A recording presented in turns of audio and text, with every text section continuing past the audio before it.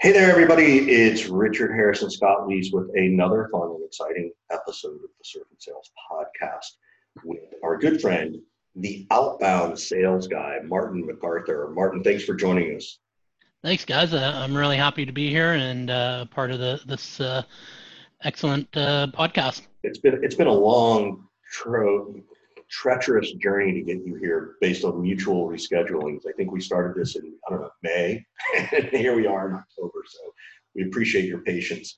It's all good. It's all good. Quick There's shout out, always obviously, a challenge. to our sponsors of Lead 411 with the direct dial phone numbers that people are looking for today in a COVID pandemic world. And even when COVID's over, you're still going to want direct dials.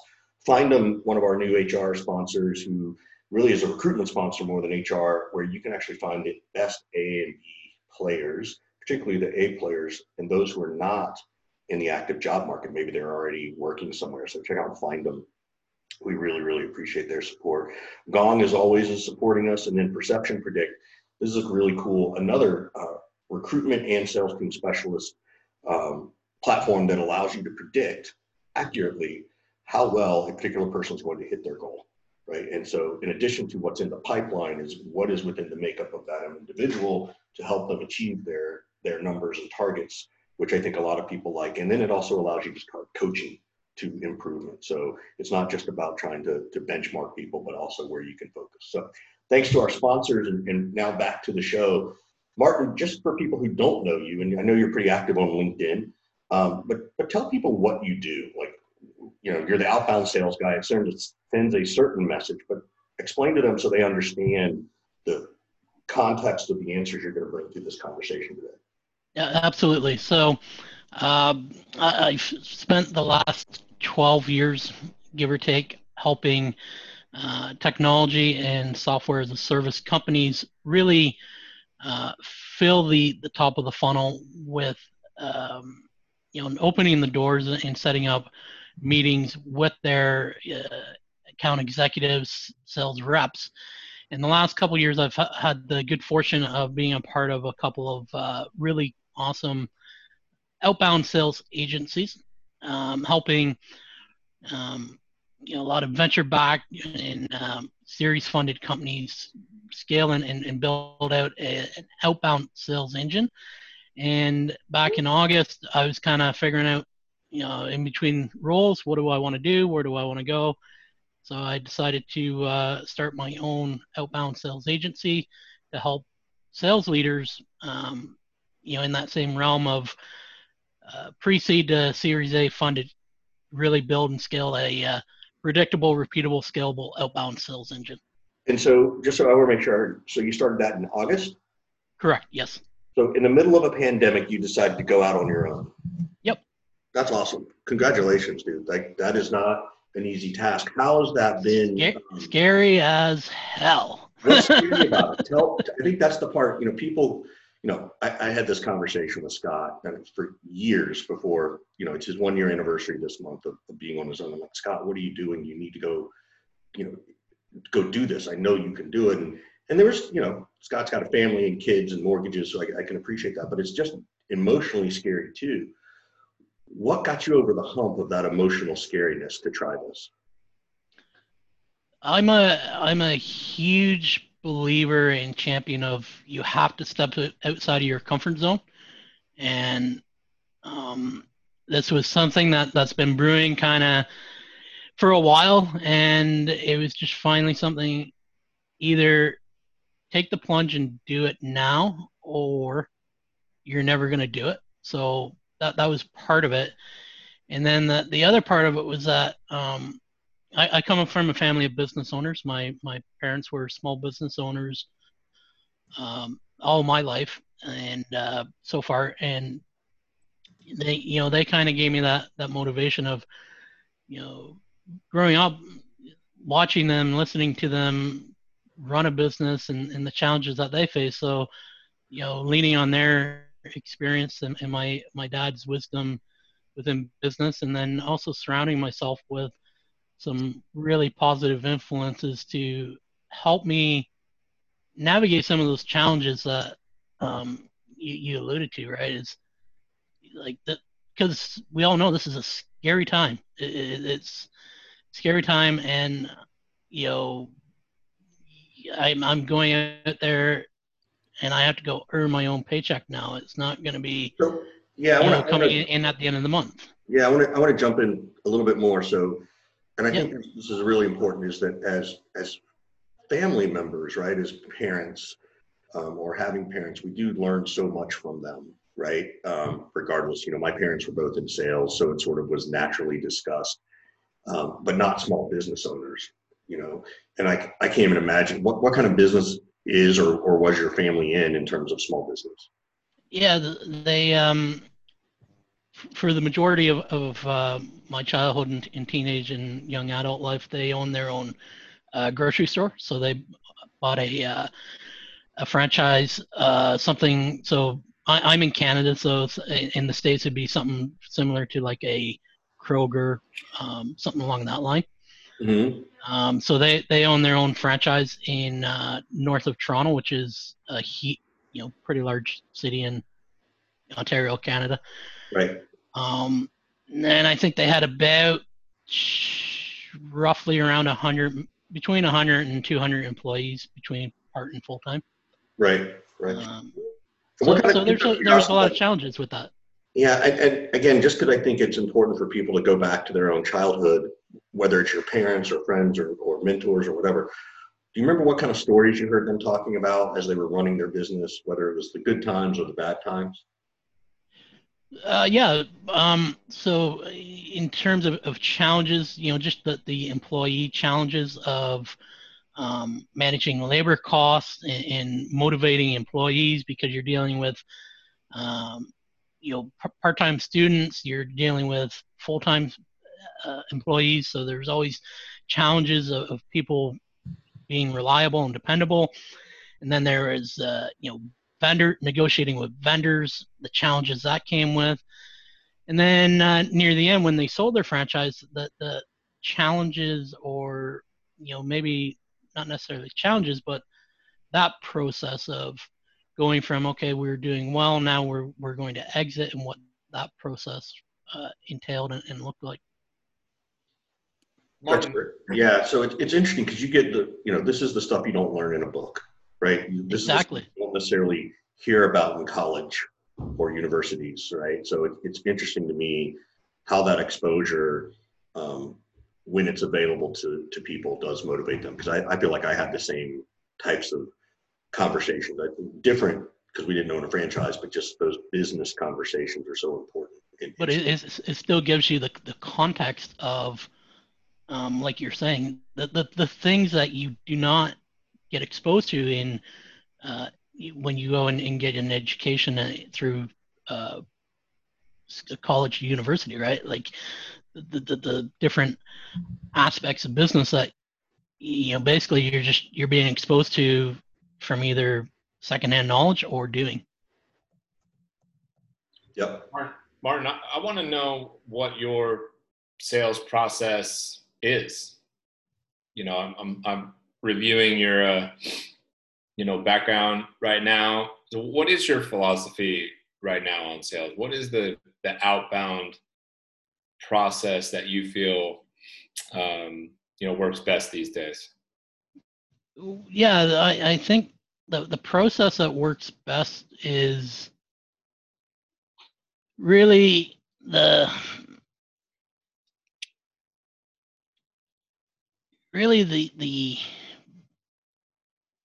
problem centric type selling.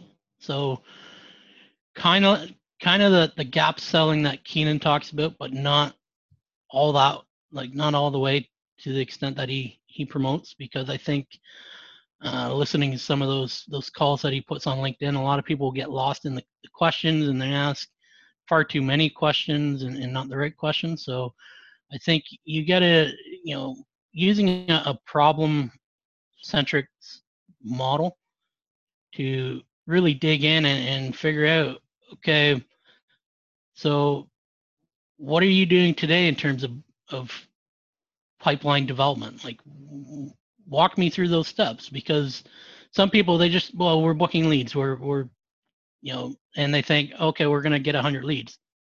Okay, that's great, but how are you doing that? Like, take me through that process. What are the challenges and the bottlenecks? Because we all know it's a challenging role, and a lot of people hate it, and they look at it as grunt work, and it simply is not grunt work. It's vital to any organization's lifeblood, and that's why I think you got to understand some of the problems and challenges that a company's facing today.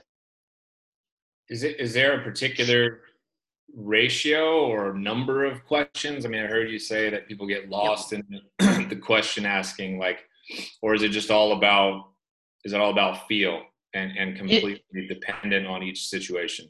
Dependent on each situation and feel, and I try and perform some due diligence before the call, right, with the prospect, but I want to have I feel you learn more by having a natural conversation with someone, kind of like we're doing today, right? Like, no, don't script it, don't have all these pre-templated questions to some degree, right? You still need to have certain questions addressed, but I think if you can have a natural conversation that's built on curiosity and be inquisitive, that's when you'll start to really get to understand the person that you're dealing with. And hey, is this someone I want to work with? Is this a good prospect to move forward into a opportunity, because they're going to give me X amount of dollars every month. So like it's gotta be the right fit. And I'll be quite honest with you, like as I've documented on LinkedIn, I had a client that I got right out of the gate, which I felt really great about. I thought that was an awesome validation that I'm on the right track, right? Of going out on my own. I was able to secure a client, but I made some mistakes, and those mistakes resulted in that client saying, "I don't want to work with you anymore." Can you share what maybe one of those mistakes was for other people? Yep. So Yeah, to help some of us avoid those mistakes. definitely. So the mistakes that were made were on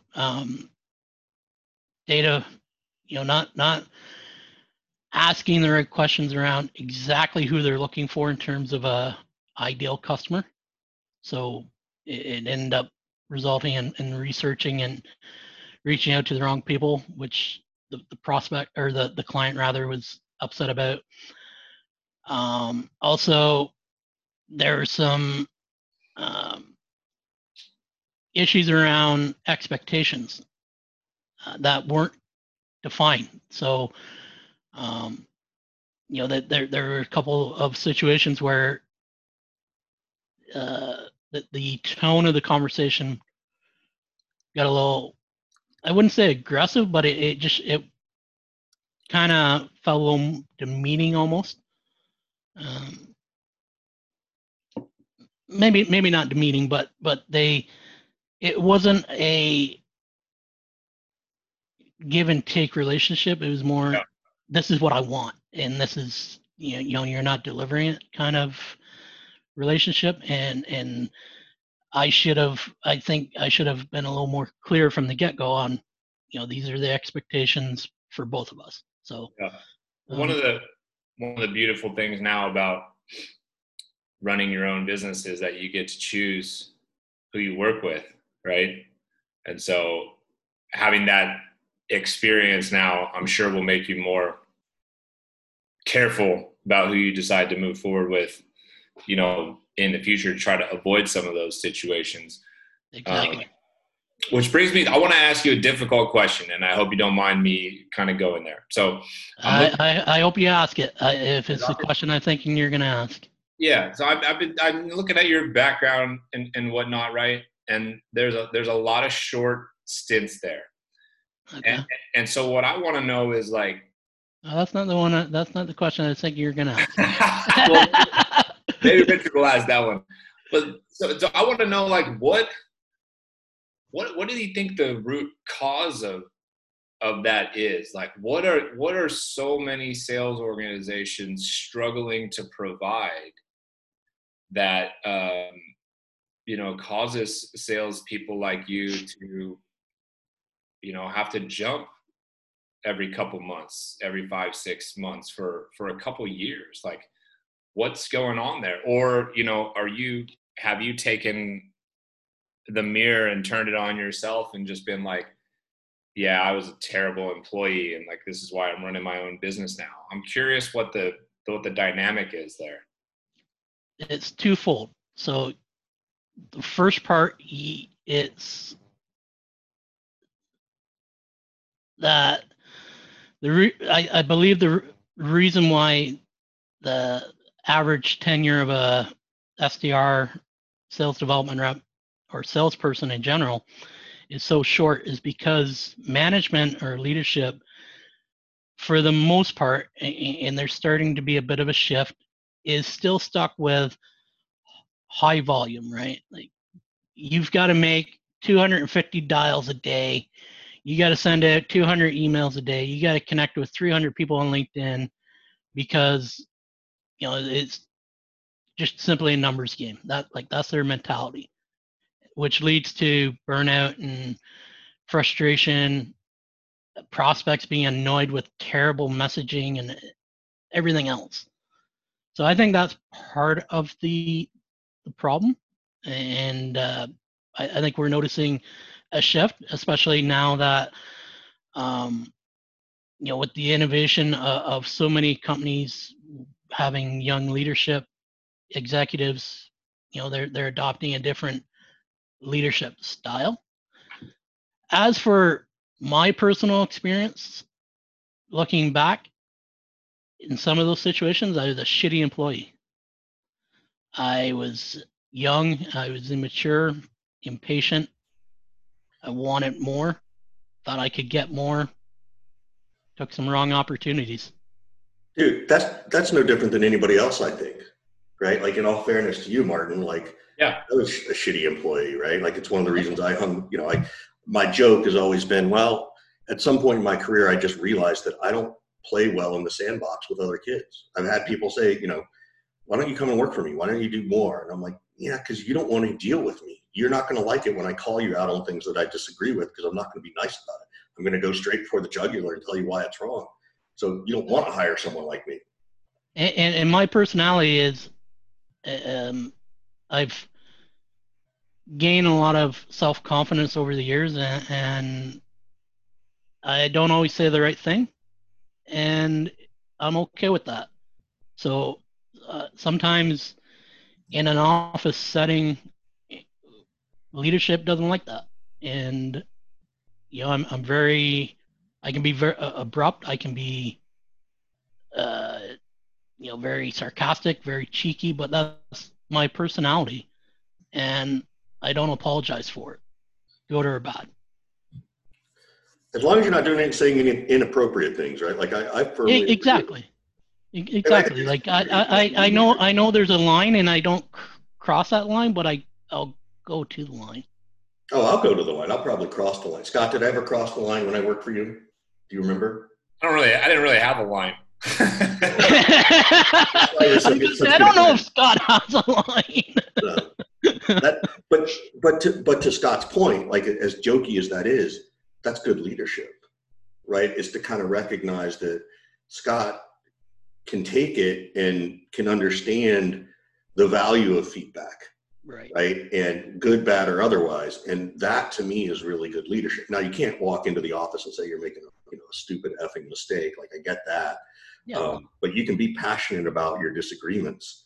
And oftentimes I hear leadership saying, oh yeah, I want to hear the truth. I want to hear the truth, until the truth is about them as the leader. Yeah. Right. And I say this a lot, in my personal circle. We've become such an insensitive society, I think. Like, you say and I don't, How I mean that is that everything is blown out of proportion. So if you do happen to make a slight error in judgment, then you're ridiculed for that. And it's like, well, you know, people used to be a little more, have a little more thicker skin I than they think do right now. So I think maybe it's not that people. I don't think insensitive is maybe the right word. I think that people are much more unforgiving now. yes, I would agree with you on that. And that's the tough part, right? Because you make a misstep or you misspeak, and that lives forever now, right? Yep. Like I was having this conversation the other day with some parents on my son's baseball team, and we were just talking about like technology and like everything's on cameras and video now, and like growing up and how hard and stressful that must be.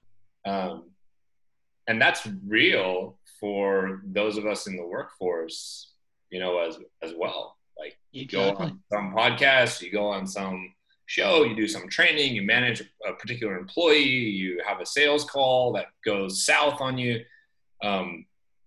You got to be real careful, and we don't give much leeway to allow people to make a mistake and then learn from it and coach them up. Once the mistake happens, we seem to be ready to vilify and crucify somebody. Exactly. And that's tough. That's tough. Exactly. And when you put it in the perspective of a salesperson who has a very short, limited window to be successful or not, and they make that slight mistake, that they find themselves either out of a job or having to go look for another job because they don't feel that same security and safety that they used to.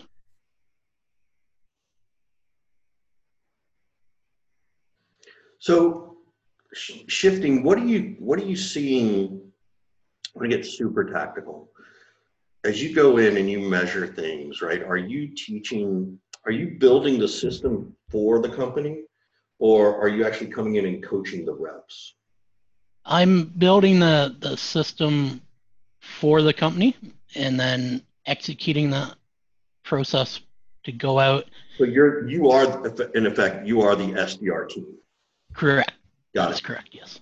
And so when you focus on these things and you understand it, what are you seeing as and again, it's obviously vertical related and industry related and persona related.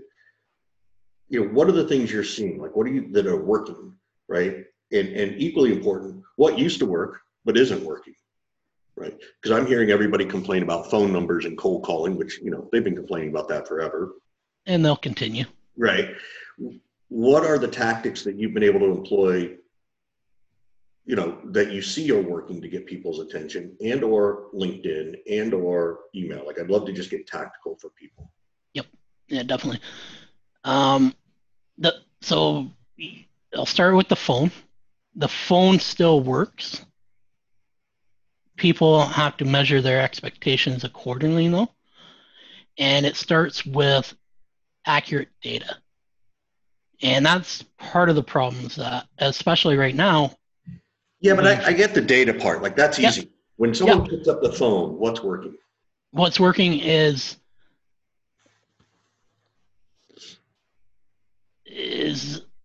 having a very quick message and not having these long ass winded scripted things.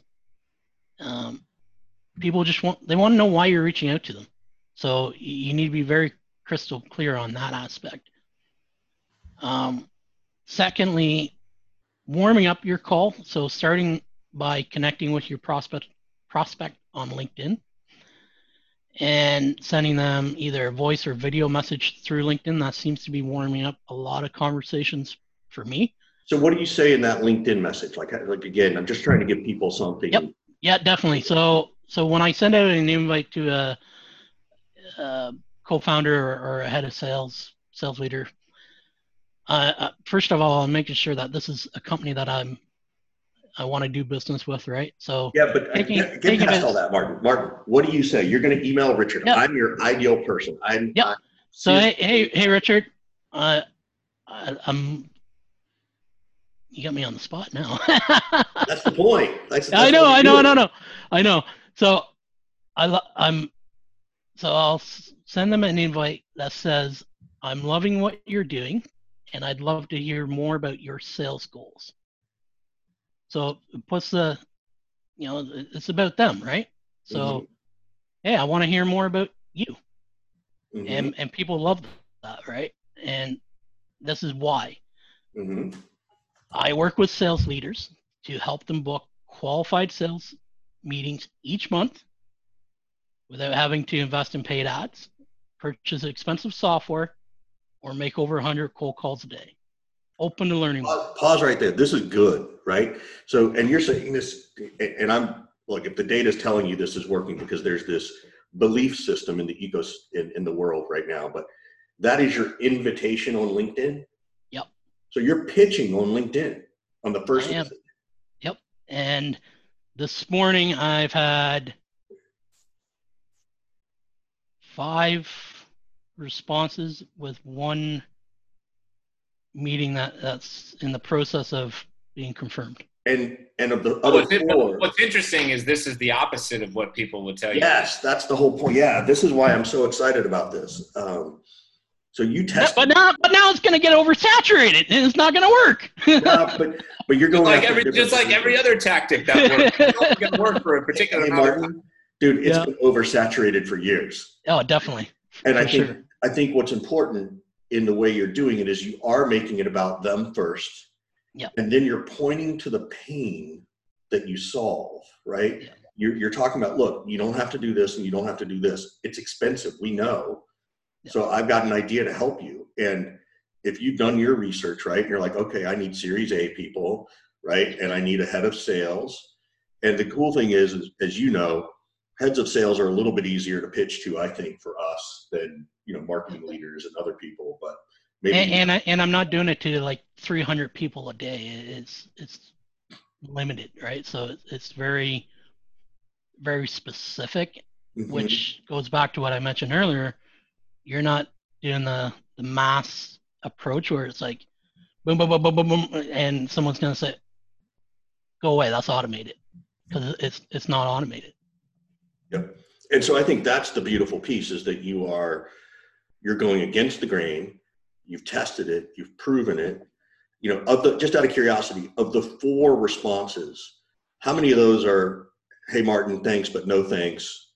And how many are, F you, Martin, I can't believe you're doing this? None of the second message at all. Okay. Great. And they've all have accepted my invite. So now what I'll do, so I've already followed up, and from earlier in the week, right? So I'll do it 2 days later. If I haven't received any kind of response after they've accepted, I'll send them a quick voice note asking them for say, thanks for connecting with me. Wanted to try and find a time for a brief call to learn more about your sales goals and how I might be able to support you. So the first thing is the LinkedIn message. If they respond, if they don't respond, do you also leave that message, or you only leave that voicemail if they respond? No, so if they accept but they don't respond, then 2 days later I'll send them that voice note. Got it. And then they'll respond with. Now let me ask you this. So this is how you pitch you. Yep. If you go and pitch some other service, right? You're working for a client. Correct. You use the exact same philosophy, but you hone in on the people, you hone in on the pain that they're feeling, and do the exact same thing. Same structure, but yeah, they're messaging to their ICP. Got it. So I'm blown away by this, because this is against the grain of everything I see. Granted, the messages I get, and I get at least 10 a day right now, aren't there, right? Like, they're not quite as good as you're telling me. And so this is really fascinating. I hope people are like, this is like one of the best tactics I've heard. And I've been doing this for a year now. So I was doing it when I was at the Sales Developers to grow my book of business there, and I've been using it for myself now as the outbound sales guy. Yeah, that's great. I thank you for sharing that. I want to go back to something. Scott said he was going to ask you an uncomfortable question. You were ready for it. You got the answer. But then Scott didn't ask the right uncomfortable question. So what was the uncomfortable question we should have asked? And what's the answer? And first of all, I appreciate you just being like, yep, I'm ready for it. Like that's good stuff. Yeah. So for those who of your audience that do not know me or follow connected with me on LinkedIn, if you go to my profile on LinkedIn, I think it's the first line or second line of my bio, it says that I am totally blind. You're totally what? Say that again? I'm totally blind. Oh, I didn't know that. Yep. I didn't know that either. Wow. Really? So how, this is, okay, now let's go. This is great. Like, were you blind at birth? Was there an accident? How did that occur? I was diagnosed when I was 7 with a disease called retinitis pigmentosa. It is a hereditary disease that affects your retinas. And basically the way that I remember it was described to me is that the retinas, your eyes are a camera, the retina's a processor that sends everything to the brain, and my retinas are detached from the brain. Wow. Thank you for being all I'm able to see is the difference between whether it's light and like it's got to be a piercing bright light or if it's dark. So what's this is, I mean, not great it's tragic, but clearly there's an internal motivation in Martin, right? That's deeper than I think a lot of people have. Look, we all have our shit, right? But a challenge like that is really challenging. Where do you think your ability to just rise up came? Or is it like, well, Richard, that's all I had. Like, that's just, if I wanted to do something, I had to do it. It comes from what I mentioned earlier, having a great support system in family. My parents, my sisters, they help me navigate that challenge. They help me embrace it. And there's 2 roads that you can go down. You can be full of self-pity and poor me and blah, blah, blah. World owes me everything. Or you can embrace it, think of it in a positive light, and make the most of it. And I chose be positive. Sales is a great profession for somebody, without their eyesight, right? I mean, it is. You get to use your brain and your personality and your words.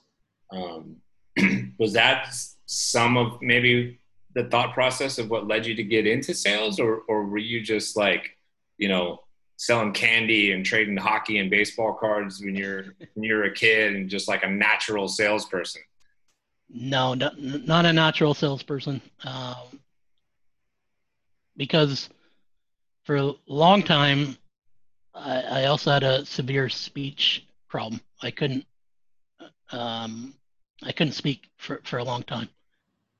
So that was also a challenge that I had to overcome with some great speech therapy and pathologists and etc. But what led me into sales was kind of I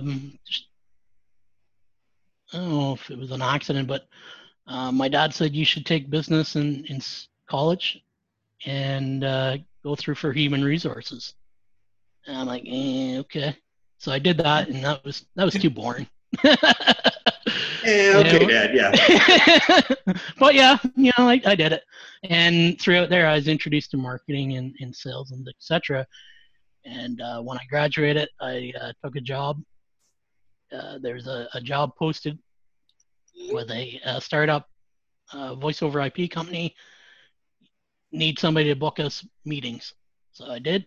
I went, I applied, met with the people, and like, okay, here's a what I know now to be a terrible script.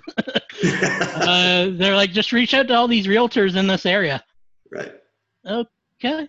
So I did that for a bit. It was straight commission, but I enjoyed the aspects of it, right? Speaking with different people, asking questions, and like Scott said, you get to use your brain, and you're exposed to so many different aspects on each interaction with the prospect. So that's what really drove me to pursue sales development. And are you coin operated? Are you money motivated in the sense of like, yes, I like those things, but wow, I can actually get paid for my effort? Or is it, no, this is intellectual for me too. And, I'm at this game, like part of me thinks there's this game of like, I can do this better than other people because I don't have sight, right? I have to listen better because that's my biggest piece, right? That's your asset. Do you feel it's one or the other or both? I think I feel it's both. So money obviously motivates everybody to an extent. For me though, money's not the end goal. I want to get to a point where I'm comfortable, but for me, it's not okay. By the end of the year, I got to be at 3 million or else. Like that for me, that's not the goal. For me, it's just to I would like to build something that is special, because I think there's that opportunity, and I believe that, like you mentioned, because I have the ability to listen better than most. I think I have a unique personality. I think I do the job better than some. Yeah. Am I better than everybody else? No. Do you when do your clients know this about you? I mean, it's right there on your LinkedIn profile, right? Mm-hmm. But does it come up in your pitch? Yep. It's as soon as we get on a call, but I let them know that I'm totally blind. Right. And what is their reaction? I would say 90 to 95% it's not an issue, but there's always that person that's difficult. Yeah. And have you gotten to this point, and I'm asking because I think we all face rejection for lots of ways, and we can take any kind of rejection very personally. For me, it feels like yours could be even more personal because they're discounting your ability for no reason, right? Other than their own issues. Yep. How have you as a human, how has Martin been able to work through that and kind of go, yeah, that sucks that someone says that, but I don't even have time to worry about that asshole. Yeah. So for a long time, it was an issue. And then at some point it just became, I think it goes back to the self-confidence that I've built up in myself. Like I don't, okay, whatever. I don't care. That's on you, not me. Did you, at some point, because I think, again, this is that part, and it can translate to so many things, but once you started to recognize this pattern, which I'm assuming you've seen since you were a child, right? That people have just, they're just sort of jerks about this kind of stuff. And it's probably just because they're uncomfortable, but Yep. Did you have to change your pitch, right? Because maybe you needed to sort of go, okay, this is how I've been saying it. So let me try this instead and see if this helps people get past that. So when I'm pitching, like, so when I get on a discovery is when I let people know. When I'm actually pitching to them, like if I send them a message, cold message, it doesn't come up. Right. because it doesn't need to. Right. But if we get on if they're like, okay, yeah, I'd like to learn more, let's have a call.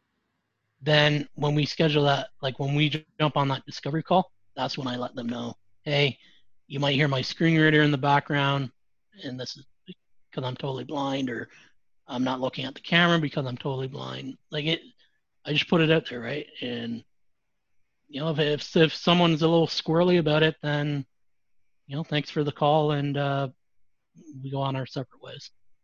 Yeah. Did you ever have to change it though? Did you ever kind of maybe you didn't, you sort of waited a little bit longer before you told them, and you're like, Oh, man, I yeah. just got to get this out of the way.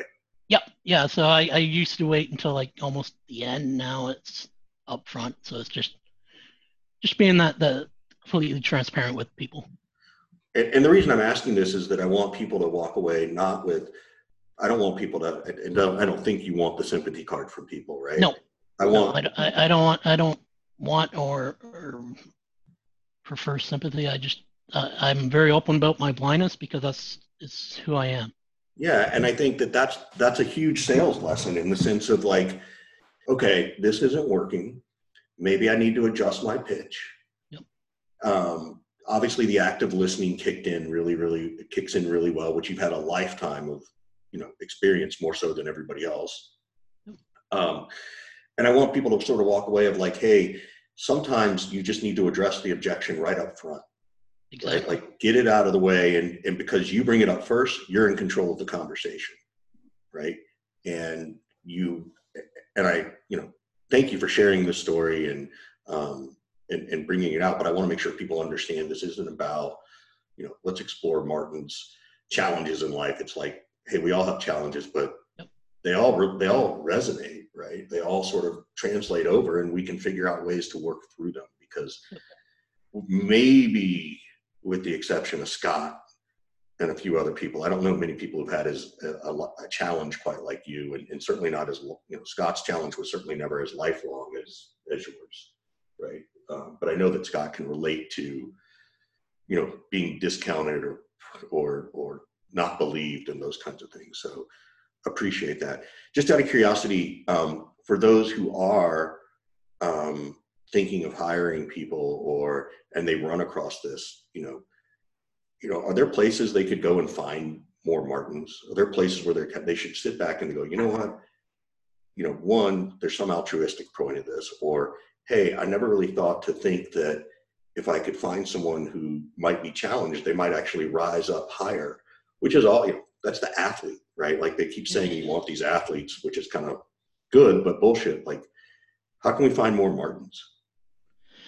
So in the US, I'm not sure. I'm sure there's different organizations within each state that employers can partner with. I'm just not familiar with them, right? Here in Canada, we have the CNIB, which is Canadian National Institute for the Blind. I know there's a US version of that. I'm not sure what it's called. I was just actually speaking with a company out of Kansas, Wichita, called Envision, that they employ blind people, and they provide various accessibility technology. So making sure, for example, like companies' websites are accessible for all types of disabilities. So an organization like that would be a good starting point. Any of your local, I think any state government organization should have access to resources. But it goes back to your point, Richard, that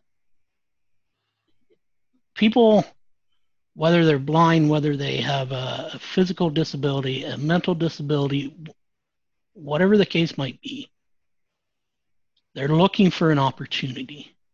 So give them the opportunity.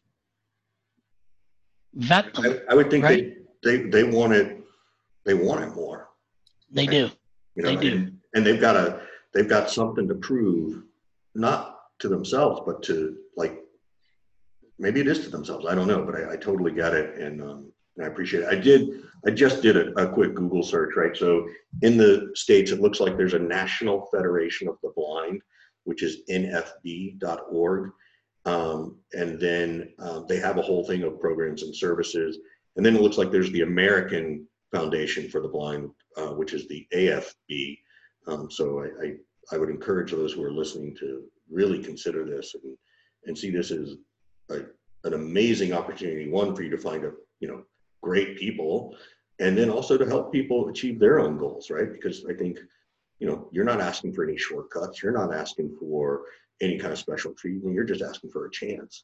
Just asking for the same opportunity as the as the previous VP of sales that you gave 20 years ago. Right. No, I appreciate it. We could go on for this forever, man. And I would love to do more around this, but unfortunately we got to wrap it up. And so Martin, thank you for sharing your tactics, right? I think that was really important and impressive, but also just going this vulnerable and being so direct and open about it and talking about how people can overcome their challenges, right? And particularly a very significant one, because I think it's really important. So we really appreciate you sharing all this with us. I'm always happy to share my story. As I said earlier, for a long time, it was something I was self-conscious about and didn't embrace, but it's something that I do embrace now, and it's a part of who I am, and I'm happy to share it. And it's unique, right? So it's my story. Yeah, that's your superpower, actually. It is. Yeah, great. It's been great learning more about you, Martin, and your business and what you've been through and overcome, and really enjoy you spending some time with us and sharing your story. And again, we gotta sort of go out with our sponsors of Find'em, Perception Predict, Gong, and Lead 411. So folks, if you're looking for people, these are the reasons they sponsor, because they want to support stories like this and support people across the board. So thanks to our sponsors. And again, Martin, thank you so much for coming on, man. We really appreciate it. And I really appreciate you guys having me. all right, brother. How about? Talk to you soon. Cheers.